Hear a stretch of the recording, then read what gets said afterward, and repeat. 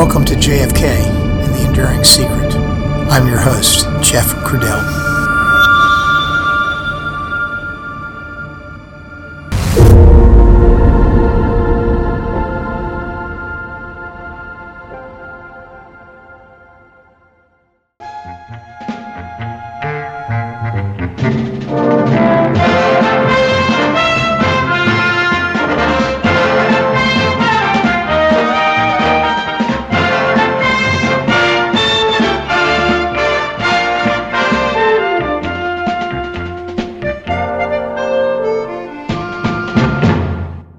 Hello, everyone, and welcome back to the podcast. Today's episode is episode 208. And yes, we have come to the end of the road when it comes to discussions about the limousine and its windshield.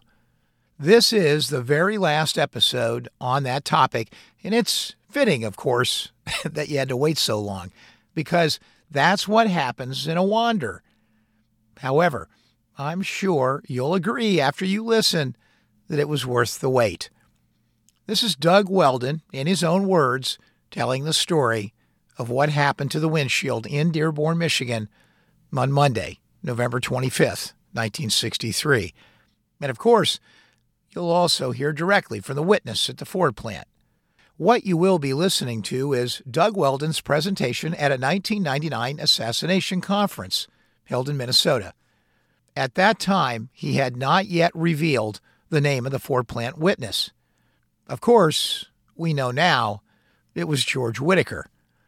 And the portions of Weldon's 1999 presentation that are on the episode today, you will also get to hear some of the original taped interview that Weldon had with George Whittaker.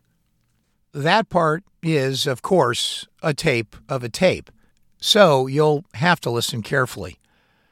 And not all of that interview is presented, but Weldon presents some of it, and of course the most important parts of it, we assume, and certainly more than what was included publicly thereafter.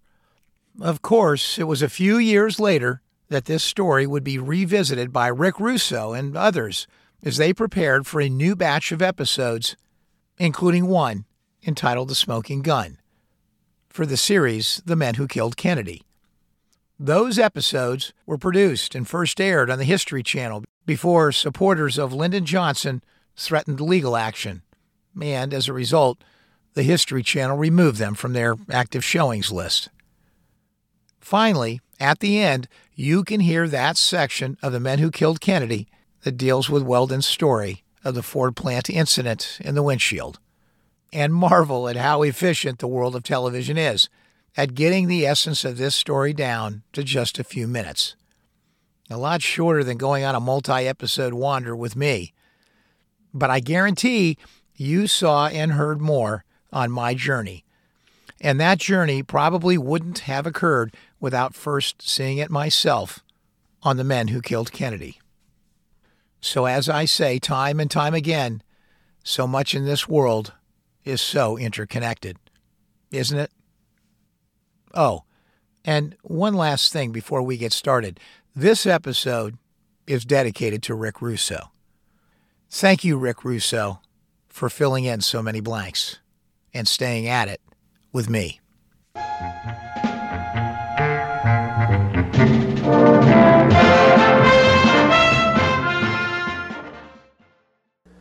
On August 15th, 1993, I was able to conduct an interview that answered many of the questions for me. And one of the things, each of us, I've spent 20 years of my life. Because of the position I take, I may not have the best-selling book, I may not have the accolades of my comrades because of the debate that goes on, but it has been a quest for truth for myself. And this answered a lot of questions, and it's totally corroborated. I got to be honest, the awareness of the existence of this individual came to me by circumstance, and is not attributable to any great investigative efforts that I can take credit for. I am still not revealing the identity of the individual at this time. I've given a number of trusted researchers the full information, unedited copy of this tape that reveals his identity, just to show the veracity and to also, I guess, preserve it. I will reveal, I had promised him I would not reveal it until after his death. As I speak today, this person is still alive but in very poor health. I've been an attorney since 1978, and because I've been involved in the criminal arena, I have literally seen, a lot of attorneys never even get in a courtroom, but I have been fortunate. I've seen thousands of people testify in the courtroom, and it has been my job for really the last 13 and a half years to weigh the credibility of witnesses. This individual that I interviewed was as credible a witness as I ever observed in the courtroom. I had to promise him I would not reveal the contents of the interview during his lifetime. And I'm revealing some of these contents now after successful appeal to the urgency of this information being provided to the American public. I'm going to read to you what he said, and then I'm going to actually let you listen to what he said. He had worked for the Ford Motor Company, and these are excerpts because it would take too long. He had worked for the Ford Motor Company for 40 years, starting in 1934. He never forgot what happened on November 25th, 1963. The two lab men he makes reference to are now deceased. Here are some excerpts. Around noon, he's talking about the Friday of the assassination. We got it around 2 o'clock that he had been killed. So right away they called meetings to find out what we were going to do. Are we going to run Monday morning with the president being killed? We didn't decide on anything at that meeting. And being that I had charge of all power service, I was in charge of getting that plant ready to run or to shut it down and everything. So they decided they would let everything ride and they would call me on Sunday. So on Sunday around noon, I had just finished dinner. They called me up and told me to go in and make arrangements to start the plant up, because we would have to start the plant up around midnight to get it going for the day shift and number 2 shift. So that I did. But then I arrived my normal time on Monday, and they had me on a 2-way radio, and they had me on a Cushman scooter because I was covering a large plant. So I got a call from the vice president of the division, and he told me on the radio that I was wanted in the glass plant lab now. So I went down to the lab, and the door was locked. I knocked on the door, they let me in. There were 2 of the lab men in there, and they had the windshield there. And they told me that we were to use that to, see now the car was a special built car. We were to use that windshield as a template to make a new windshield. And the windshield had a bullet hole in it coming from the outside through. You could see it from the way it was broken. But the car was in the B building where we had a repair garage. And they had taken the windshield out. It was back in the glass plant. We were using it as a template. And to make a windshield, and we were told to follow it straight through until it was a finished product and get it back to the B building. We were told if anybody asked us what we were doing, we were running a template for a prototype. After describing the process for making the new windshield, he noted, we laminated it, we took it out of there, it was a finished windshield. We took it to the B building, it was put in that limousine. Now that limousine had the entire interior completely stripped out. The carpeting, everything was gone. It was gone. It was nothing. It was down to metal, and they restored the whole interior. When I asked him if they stripped it at the plant, he didn't know, but he replied, I assumed it was there. That's what they did. Later on that day, he says, I met the vice president of the division, and I said to him, Bob, I said, do you know what they're doing down there in the lab this morning? He said, I don't know what was happening. He evidently knew, but he didn't want me to know he knew. That's the whole story. It was a good, clean bullet hole, right straight through from the front. And you can tell when the bullet hits the windshield, like when you hit a rock or anything, what happens? The back chips out and the front may just have a pinhole in it. This had a clean, round hole in the front and fragmented in the back. He went on and said, I went on from there and I became superintendent of the division. And I had the whole 5 plant divisions. The following exchange then occurred. Do you know whatever happened to the window? My question. As far as I know, it's sitting out in Dearborn in Greenfield Village. The original windshield with a bullet hole? No. The windshield with a bullet, we scrapped it. We broke it up and scrapped it. Were you told to scrap it? That's right. Who told you to scrap it? That was the orders the 2 lab men had. They got the initial instructions, and I was called in after they got their instructions. Do you have any idea who gave those orders? I assume that it came from the vice president of the division, I would assume. All I know is that somebody told me is that we want you down there now. I want you to hear these excerpts and weigh this person, how he sounds. So could we get the audio? The video, we're going to do the video. It'll be just an audio. It was an audio interview. But these are the excerpts. Weigh what he's saying, how he's saying it. Around noon. But we got it around 2 o'clock that he had been killed. So right away they called meetings to find out what we're going to do. Are we going to run Monday morning with the president being killed? So we didn't decide on anything at that meeting, and being that I had charge of all power service, I was in charge of getting that plant ready to run or to shut it down and everything. So they decided that they would let everything ride, and they would call me on Sunday.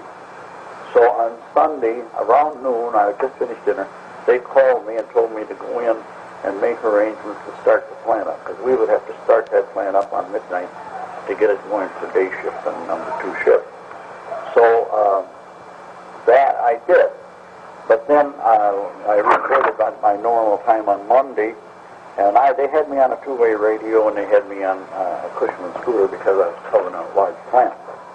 And so I got a call from the Vice President Division, and he told me over the radio that I was wanted in the glass plant lab now. So I went down to the lab, and the door was locked, and This was on the Monday morning, which would have been the 25th? Yeah. Yeah. And I knocked on the door, and they let me in. There was 2 of the lab men in there, and they had the windshield there. And they told me that we were to use that. See, now the car was a special-built car. We were to use that windshield as a template to make a new windshield, and the windshield had a bullet hole in coming from the outside through. You could see it the way it was broken. So we took the Did you know where that windshield was from? They told me where it was from. I was in a repair garage, and they had taken the windshield out. It was back in the glass plant. We were using it as a template. And to make a windshield, and we were told to follow it right straight through until it was a finished product and get it back to the B building. And we were told if anybody asked us what we were doing, we were running a template for a prototype. So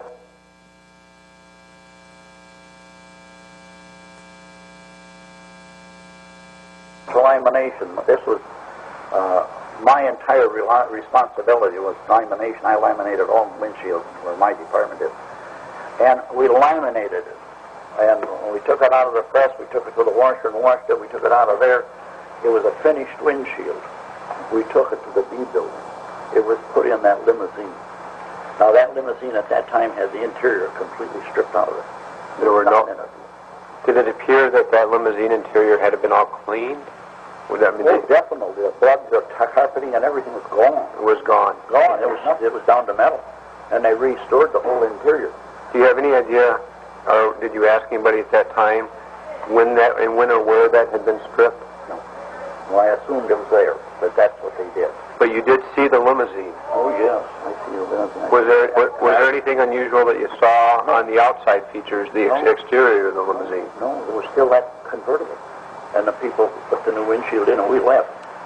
Later on in the day, I met the Vice President Division, and I said to him, Bob, I said, you know what they were doing down there in that lab this morning? And he said, I don't know what was happening. He evidently knew, but he didn't want me to know he knew. Now, he's still alive. He's on Colorado, I think. But that's the whole story. Now, I know that I saw the windshield. It was located about 3 inches to the right of the rearview mirror. Able to tell from the windshield whether, in your experience with windshields, whether the bullet would have been one coming from the interior or one coming from the exterior? Definitely. You can tell from the way it goes in and out. The fragmentation comes out on the back of it. You can tell which direction. So this was you just saw one evidence of a bullet hole.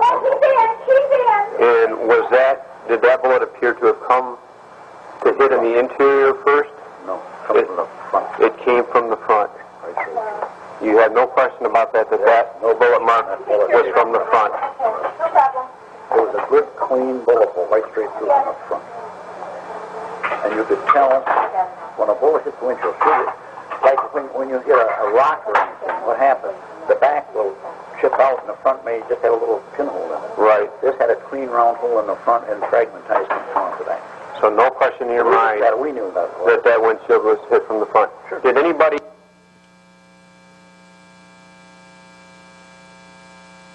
That happened, and I told it just to the family. I kept it in the family because I don't know whether it would be, whether they're still trying to keep it hush up or not. I don't know. Yeah, as I went on from there, and then I became superintendent division, and I had the whole 5-plant division as far as powered services. No one ever happened to the window? As far as I know, it's sitting out in Dearborn Greenfield Village. The original window with the bullet? No, the bullet, we scrapped it. We broke it up and throwed it. Were you told to scrap it? That's right. Who told you to scrap it? That was the orders the two lab men had. They got the initial instructions, and I was called in after they had got their instructions. Do you have any idea who gave them those orders? I assume it came from the Vice President of Division. I would assume. Okay. It could have come from an FBI. I don't know. Okay. All I know what he told me on the radio. We want you down there now. Okay. And if you knew my boss went now, that meant now. Out there, because Ruth and I went out there one day and we found it. He's talking about going out to Greenfield Village. A lot of stuff that they didn't have on later, years later. Car covered up. The tire now was made into a 4-door. Right. It has bulletproof glass on all of the windows around and in the back window. Now, you know, both those stuff, that's it. What did you do, put a bubble top on it or something? No, it's a regular 4. We had the ability to put a bubble top on it in November Yeah. of '63. Oh, I see. Kennedy did not want to have it on. I know, because he was in contact with the crowd. And then, so I come over, I stepped over the rope they've got around it. Right. And I went in and got a look at it. My wife said, you're going to get in trouble for getting there. This was So I before went it was up on to public display. The windshield was in there. It's not bulletproof. It's a regular standard laminated window. Is that the window? 0 to 100%.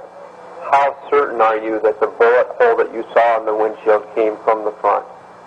100% certain? 90% I worked in the glass industry for 40 years, and I've seen all kinds of testing on glass, and I know it was from the front. So you're 100% certain? I'm 100% positive it came from the front. Why should you believe him? I think it is important to examine some of the reasons that support his credibility. He states this happens on November 25th, 1963. Just happens to coincidentally pick the only date in the White House garage log that doesn't show anyone checking in to see the limousine. He does not know anyone nor has ever had contact with anyone named as seeing the windshield at Parkland Hospital. 3, he spoke with me only with great reluctance. I had had the encouragement of his son. The gentleman's wife was very fearful. That's that noise you hear in the background. She doesn't want him talking to me. She can be heard in the background. What she's doing is urging him to leave, to stop the interview. Let's get out of there. Her final statement to me was one of fear, stating, "We have family, you know." This guy has never researched or even read a book on the assassination. You didn't hear the whole interview, but he made mistakes that would be expected. He thought the limousine had been flown in from Houston, not D.C. He thought the Ford Motor Company leased a vehicle to the federal government for $1 a year. We know it was $500 a year. But if he had been a student of the assassination, he would have had his story down pat. I mean, anytime we're in court, if somebody has everything too clean, automatically the antenna has to go up. You become suspicious. He's never been to Dallas, Texas. He was only certain of what he saw. He would have no way of knowing that what he observed would be corroborated by other evidence, especially the knowledge that a unique geographical location in Dealey Plaza would confirm the origination of a shot causing this hole in the windshield. 5, it was obvious that he was deeply concerned by what he saw that day. He was concerned, even as we talked that day, he's in his 80s, that this information could lead back to him.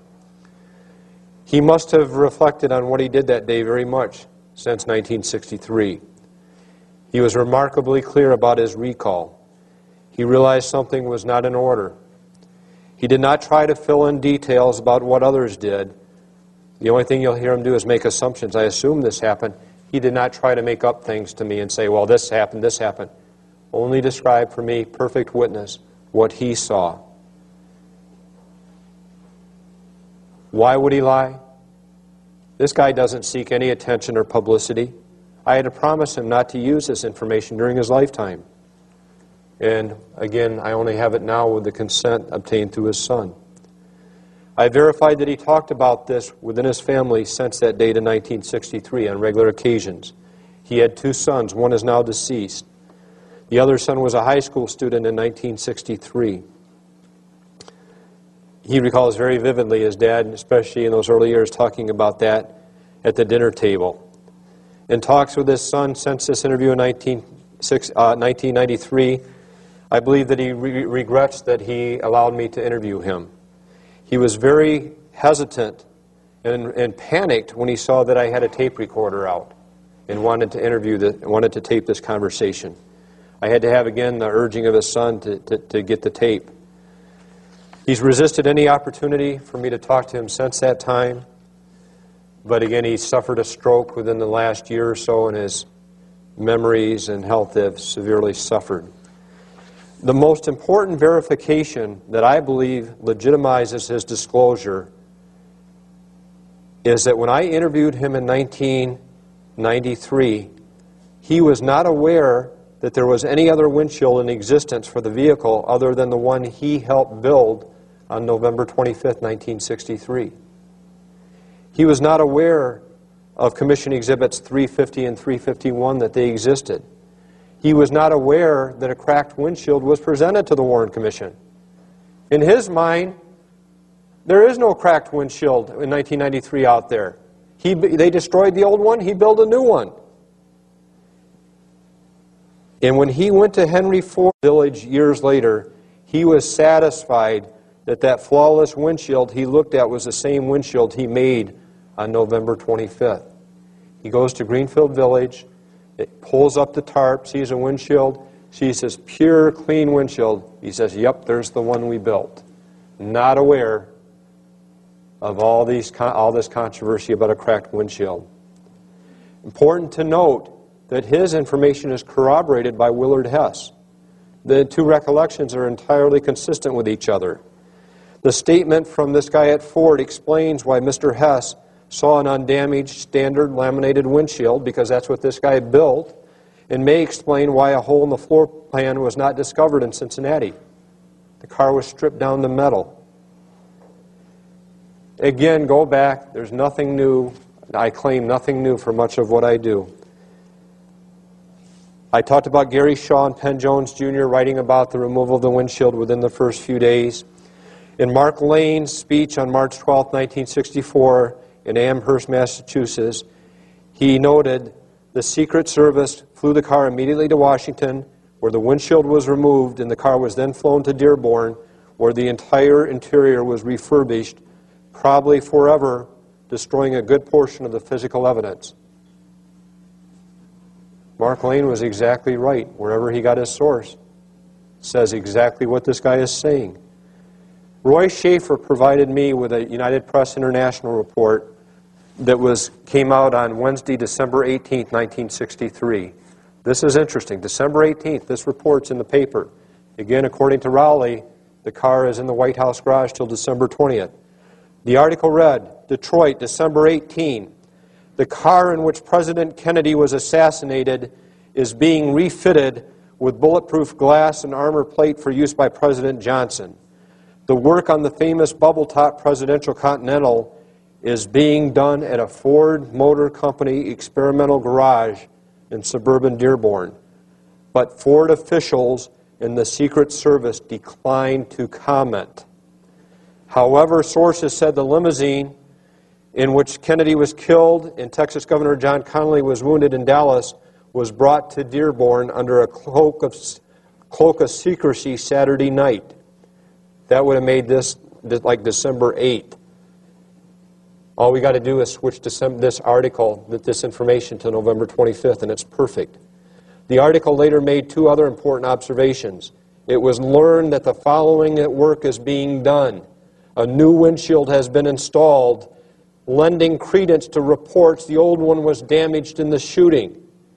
At the conclusion of the article, this is December 18, 1963, UPI. At the conclusion, it stated new trim and carpeting had been installed in the back seat where Mr. Kennedy was riding when he was shot. What do we make of that? If it refers to that earlier date, and we know that the car is officially received by Hess and Eisenhardt on December 13th, if somebody had gotten this information, all you do is you take it back to November 25th, and this is exactly what that man said.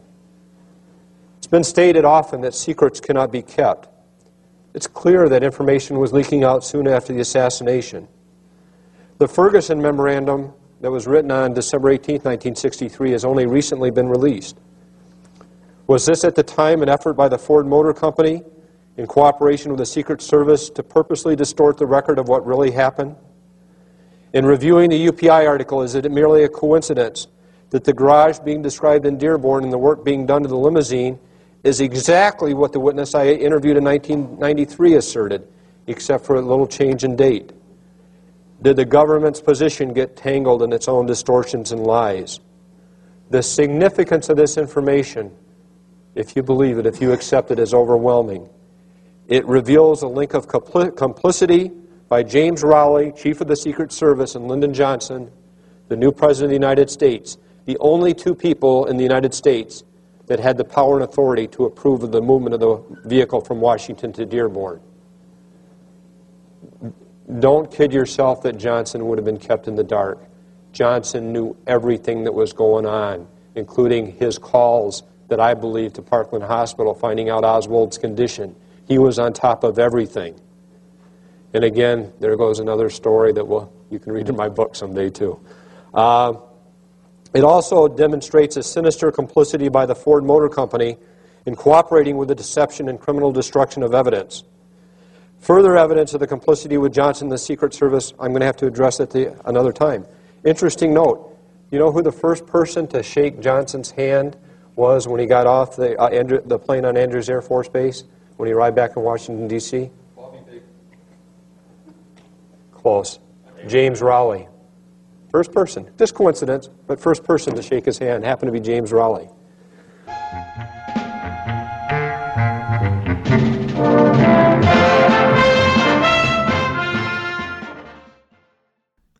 Listening to these tapes is also listening to a bit of history as to how JFK assassination research has matriculated over the years. As you know, the House Select Committee on Assassinations completed their work in the late 70s. And of course, the last official inquiry of sorts came when the ARRB finished up its work in the late 90s. By that time, most of the original witnesses were getting very old, and many of them were already gone. Perhaps Doug Horn described the matriculation best in one of his articles when he said that Doug Weldon interviewed Whittaker in August of 1993. His witness insisted on anonymity. Weldon reported on the story without releasing Whittaker's name in his excellent and comprehensive article titled The Kennedy Limousine, Dallas, 1963, which was published in Jim Fetzer's anthology, Murder in Dealey Plaza, in the year 2000. After Weldon interviewed Whittaker in August of 1993, Mr. Whittaker, subsequently on November 22nd, 1993, the 30th anniversary of President Kennedy's assassination, well, he wrote down all that he could remember about the events he witnessed involving the presidential limousine and its windshield. After George Whittaker's death in 2001, his family released his written testament to Nigel Turner, who, with their permission, revealed Mr. Whittaker's name, as well as the text of his memo for history. And he did so in Episode 7 of The Men Who Killed Kennedy, The Smoking Guns. And for those of you who are still hanging in there and want to hear the original snippet covering the windshield from the Men Who Killed Kennedy series, well, here it is. At which point a security officer of some type raced forward and jumped in the limousine and drove it off even as I was leaning against it to an area back of us somewhere. And that was the last time I saw the limousine. The Secret Service made certain no authority in Dallas had an opportunity to examine the bullet damage to Kennedy's car. The Secret Service also usurped Dallas authority and removed the Kennedy limousine from Parkland Hospital and flew that limousine back to Washington, D.C. For over a decade, researcher Doug Weldon, a professor of criminal justice and an attorney, has studied Kennedy's limousine and what happened to it in the hours after the assassination. Just as the president's body in an autopsy could have given us many answers, a thorough study of that limousine at that time without evidence being tampered with would also have given us many important answers as to what really happened. But on arrival in Washington, damage to the limousine was noted. Charles Taylor Jr., the Secret Service agent who had accompanied Samuel Kinney in driving the vehicle to the White House garage from Andrews Air Force Base, noted in his report that of particular significance, just left to center of the windshield was a small hole from which it appeared that bullet fragments had been removed. Nick Prunspy, a United States Police Park officer, also had an opportunity to take a look at the vehicle while it was in the White House garage. He noted that there was a small hole in the windshield, and based upon his many years of experience as a police officer, he noted that that hole had been caused by a bullet. Over the ensuing days, the car was scrutinized in the White House garage by a number of people. But one day was different. If one examines the White House garage logs, it is very interesting that in the late evening of November 24th, 1963, and the entire day of November 25th, 1963, not one person is listed as having come in to the White House garage to have any contact with the limousine. Rumors circulated at the time always denied that the presidential car was secretly flown from Washington to the Ford Motor Company in Dearborn, Michigan, for the removal of its damaged windshield. It is very clear that the only mode of transportation that could have been used to transport the limousine from Washington, D.C. to the Dearborn plant would have been via airplane. There are several airports in the Detroit area. It would have been a simple matter to transport the limousine undercover to its final destination, the Ford Motor Company's Rouge Plant. The late George Whittaker Sr., seen here with his wife, was a lifetime employee with Ford and held a managerial position at the Rouge Plant. He went to work on the morning of November 25th to be confronted by an amazing sight. He was astonished when he went to the B building where a garage existed at that time, and he saw the Kennedy limousine that John F. Kennedy had been murdered in. The interior of the limousine had completely been stripped, and the windshield was not in the limousine. He went to the glass lab where he was in charge of laminating glass, and the glass lab door was locked. He knocked on the door, and it was open, and two of his subordinates were in there with the windshield that had been removed from the vehicle. They were under orders to take that windshield and use it as a template in making a new windshield. But what fascinated him, and which he discussed with his family and no one else until he spoke with me, was that he saw a hole in the windshield. It was a good, clean bullet hole right straight through in the front. Right. This had a clean, round hole in the front and fragmentized in the front of that. Mr. Whittaker had 30 years of experience working with glass and had seen many tests performed on glass, including tests performed with firearms. He described that hole as being in the same location that Charles Taylor Jr. of the Secret Service had described the hole in his report. and of course without knowing that anybody had observed it before then. But he also was absolutely 100% convinced that that shot had to emanate from the front of the Kennedy limousine, thus indicating that a shot had been fired from the front, to his mind, to 100% certainty. I asked him what had happened to the original windshield. His answer to me was, "We scrapped it." I said, "You destroyed it?" And he says, "That's right. Our orders were to scrap that windshield." After George Whittaker died in 2001, this statement was found amongst his possessions, reaffirming for future generations exactly what he had told Doug Weldon 8 years previously. This document was discovered, and for me, it gave the final stamp of approval that what he told me on that August day in 1993 was in fact the truth of what really happened. Thank you for listening to episode 208 of JFK, The Enduring Secret.